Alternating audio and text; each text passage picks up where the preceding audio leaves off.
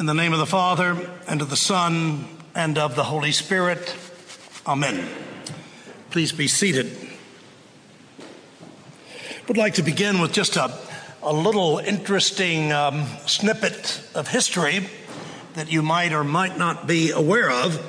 On this day, July 5th, a day after the signing of the Declaration of Independence, 239 years ago, the Reverend Jacob Bruce, who was the rector of Christ Church in Philadelphia, and Christ Church is located not that far from Independence Hall, the rector of Christ Church called together the vestry of that parish.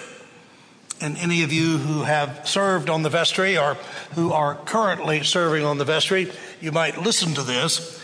He called the vestry together, and they passed unanimously the following resolution.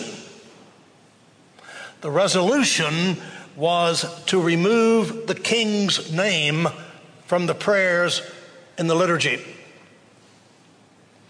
And at that point, that was an act of treason.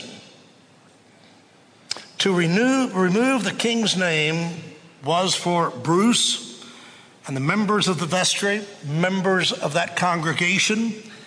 It was an unbelievably bold and courageous act. And yet they were steadfast in the liberty in which Christ had made them free, and they could not any longer submit to the yoke of slavery under a human king.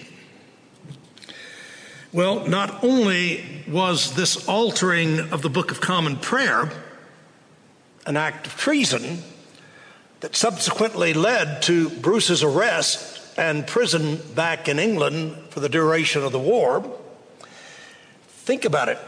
It was also the beginning of the Episcopal Church in this country, also severing ties with England. Removing the king's name from the prayers was the church in America's, if you will, Declaration of Independence. You are called to freedom, brothers and sisters. So just as Israel was loosed from the bonds of Pharaoh's slavery when they fled Egypt and parted through and made it out of Egypt going through the parted Red Sea, the founders of this country, whom we remember this time every year, saw themselves as the new Israel, crossing not the Red Sea, but the Atlantic.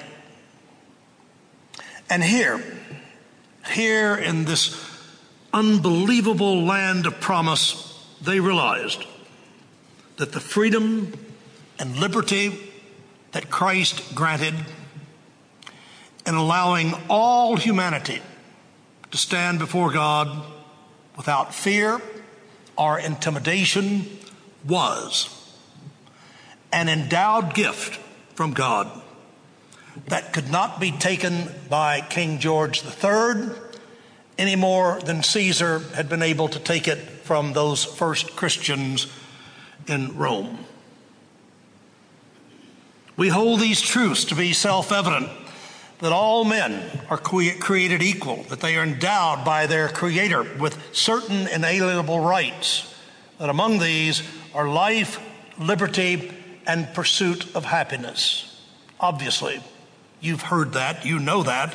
That's a perfect secular restatement of something that was written in Scripture, of a sacred truth.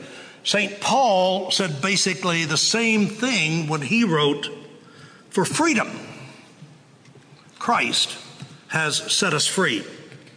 Stand firm, therefore, and do not submit again to the yoke of slavery." It has taken some 239 years for an increasingly skeptical and increasingly secular culture to forget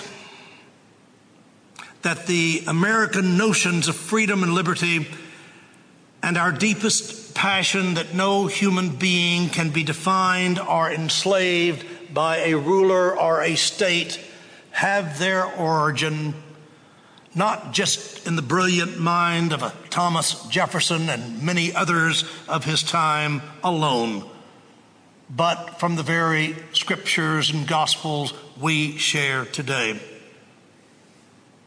Modern secularists give credit to such things as the Enlightenment or rationalism or deism and the like for forging the ideas of freedom. But the headwaters of the long river of freedom began in sacred scriptures that bind us together until this very day. These religious ideas are the headwaters of a great and powerful movement that has continued down through the centuries until this modern age, quote unquote, in which we live. Today, the great risk to our liberty and freedom comes, I believe, less from terrorists, from people out there somewhere, as it does from within. From our own arrogance and self-centeredness on the part of an increasing number in our country.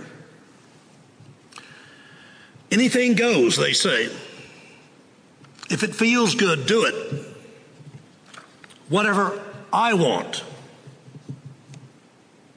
You know as well as I, sadly, increasing numbers of people in this country have forgotten or have never known that the liberty Christ gives is a liberty that demands our slavery to each other, an absolute demand that we love one another as Christ loves us. I want to close this sermon on this July 4th weekend with words from a distinguished jurist, Leonard Hall. These words were written during the Second World War some 73 years ago.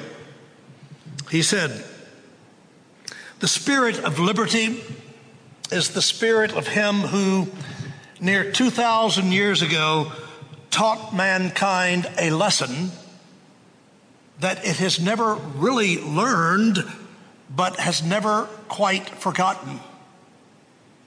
That there is a kingdom where the least shall be heard and considered side by side with the greatest." And so in that spirit of an America which is threatened now from within as never before, in that spirit of America which lies hidden in some form in the aspirations of each of us, in that spirit of an America for which our young men and women are at this very moment fighting and dying, it's in that spirit that in a moment I'm going to ask you to rise. And when you do so, I want you to do it in thanksgiving. Thanksgiving that we can indeed worship together. And remembering that indeed we got up this morning and chose to come to this place of worship. Remembering Christians in this world who cannot do so and who at this very moment are dying, giving their lives for their faith.